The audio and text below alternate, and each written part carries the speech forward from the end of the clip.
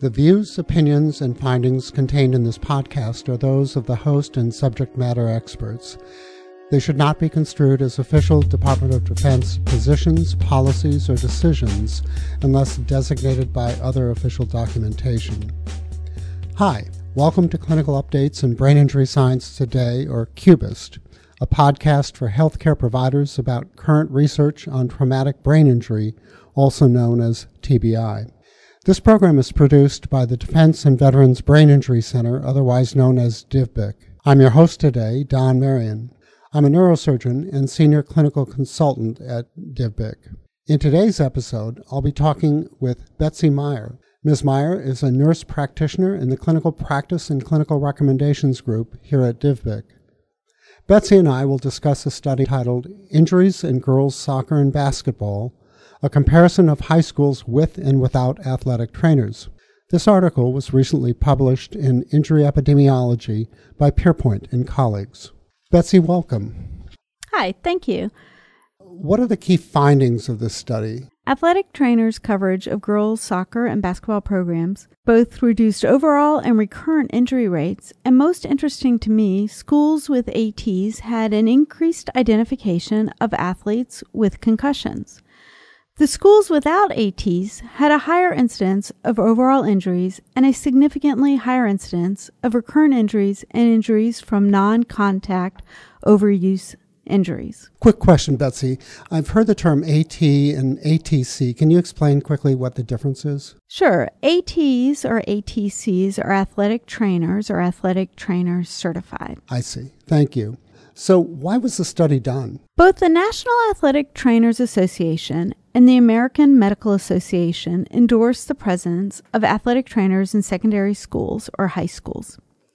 Although the assumption is that the skills ATs bring to high school sports will reduce injury incidences and severity, the effect of the presence of ATs on sports injury rates and patterns in the high school setting has not previously been directly measured. What were the key elements of the design of this study? Girls' basketball and soccer injuries in high schools with and without an AT were assessed over 2 academic years, 2006 to 2007 and 2008 to 2009.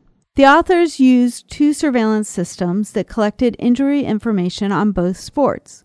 The first was from 100 schools across the nation with AT, who input injury reports weekly into the high school reporting information online system. And the second was data collected as part of the Sports Injury Surveillance System, SISS. The athletes' injury data was collected in the SISS from 36 high schools in Chicago, none of which employed ATs. The injury data was submitted by coaches for input into the SISS by research assistants. The research assistants followed up by interviewing athletes, parents, coaches, etc., on injury mechanism, occurrence, and type of medical treatment, and other information. That's great information, Betsy. I've heard of the RIO system that was developed by Don Comstock, I think, at the University of Colorado, and it adds a lot of credibility to this study, I think. Can you explain a little bit about the role of athletic trainers? Would love to. Athletic trainers are licensed healthcare professionals who collaborate with physicians on injury prevention, clinical evaluations. At the high school level, ATs develop and implement emergency action plans, preseason conditioning programs, advise the athletic department on the safety of equipment, weather, and field conditions, and provide first response to and triage of acute injuries. Additionally, they provide rehabilitation treatment and determine readiness for return to play after injuries. So you can see they can play a large role in ensuring the safety of athletes at school. Yet only 37% of high schools in our country have full-time athletic trainers. Why do you think that schools with ATs had a lower incidence of overall injuries? I believe this is due to the role ATs play in providing conditioning, developing injury prevention programs, and also managing back-to-play decisions to avoid recurrent injuries. But Betsy, I guess I'm a little confused. You said that schools with ATs actually had a higher incidence of concussions. Yeah, that's a great question. The researchers attribute that to a number of factors. First, the lower incidence of concussions at schools without ATs is likely due to underdiagnosing or underreporting concussions at these schools.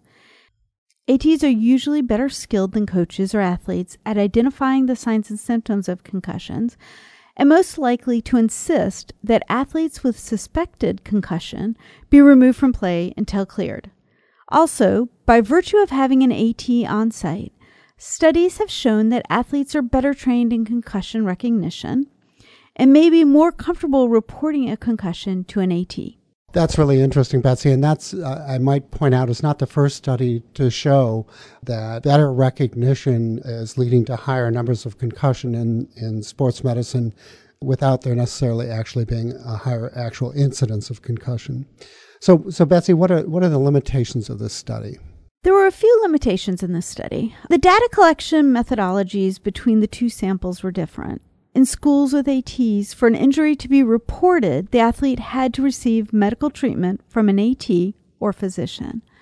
But for the sample in SISS, where injuries were reported by coaches, the injuries reported included all injuries resulting in time loss, regardless of whether or not medical attention was sought. Another limitation is that the main focus of the SISS study was on knee injuries. The final limitation is that RIO included reporting on all concussions regardless of time loss, so that could have increased the number of reported concussions. But since there were only 3 concussions in the RIO sample that were associated with time loss of less than 1 day, the researchers do not feel that that had a measurable effect on the findings. Betsy, I know you have a daughter in high school. I'm curious, what role did whether or not that high school had an athletic trainer play in your decision on which high school to send her to? Thank you, Don. Yes, that was an important decision for us because my daughter is an athlete, so I looked at that when I looked at which high school she was going to attend. Great. So finally, what should providers take from this, Betsy? By far, the most important point of this report is that schools with athletic trainers have a lower incidence of injuries reported in girls' basketball and soccer. But there also appears to be better awareness of concussion and early identification of students who have been concussed, and creating an environment where students feel comfortable reporting a potential concussion. This study informs healthcare providers about the importance of athletic trainers. During adolescent sports physicals, primary care providers can ask if the school has an athletic trainer and shape their discussion with the athlete and the parent based on the type of preseason conditioning and programs that the school provides. Additionally, the rest of the study may be used by providers who are active in their communities to advocate for school athletic trainers and concussion prevention or awareness programs at the school. Betsy, thank you for your insights. Before we conclude this episode, I'd like to welcome back Captain Scott Pine, DivBIC Division Chief. Hi, Captain Pine. Hey, Don. Great episode. I wanted to jump in here today to remind our listeners that the Department of Defense recognizes March as Brain Injury Awareness Month to increase awareness of traumatic brain injury. This year is particularly special. On October 1st, 2018, the Deputy Secretary of Defense released a memorandum outlining a comprehensive strategy and action plan for warfighter brain health. The memo emphasizes educating our service members and families to recognize the signs and symptoms of TBI. This includes a focus on making it easier for families, loved ones, and friends to seek and receive the information and support they need to respond compassionately and constructively to someone who may have sustained a TBI. This is a call to action to all of us in the provider community to help our patients and their families.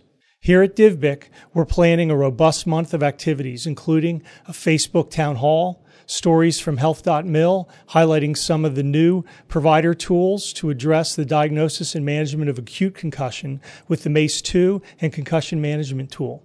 In addition to our clinical recommendations on cognitive rehabilitation, a series of dynamic videos from our Head for the Future initiative, and events around the country hosted by our regional education coordinators. We hope you'll join us on social media and beyond. To learn more, visit divbic.deco.mil. Don, back to you.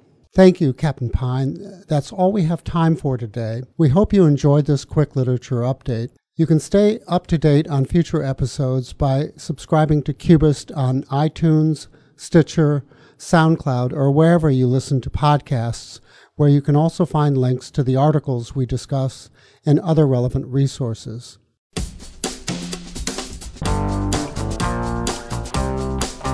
Cubist is produced and edited by Dr. Deborah Balin and was hosted today by me, Don Marion. It is a product of the Defense and Veterans Brain Injury Center, led by Division Chief Captain Scott Pine, Medical Corps, United States Navy. Thank you for listening to this episode. Next time we will discuss current concussion research.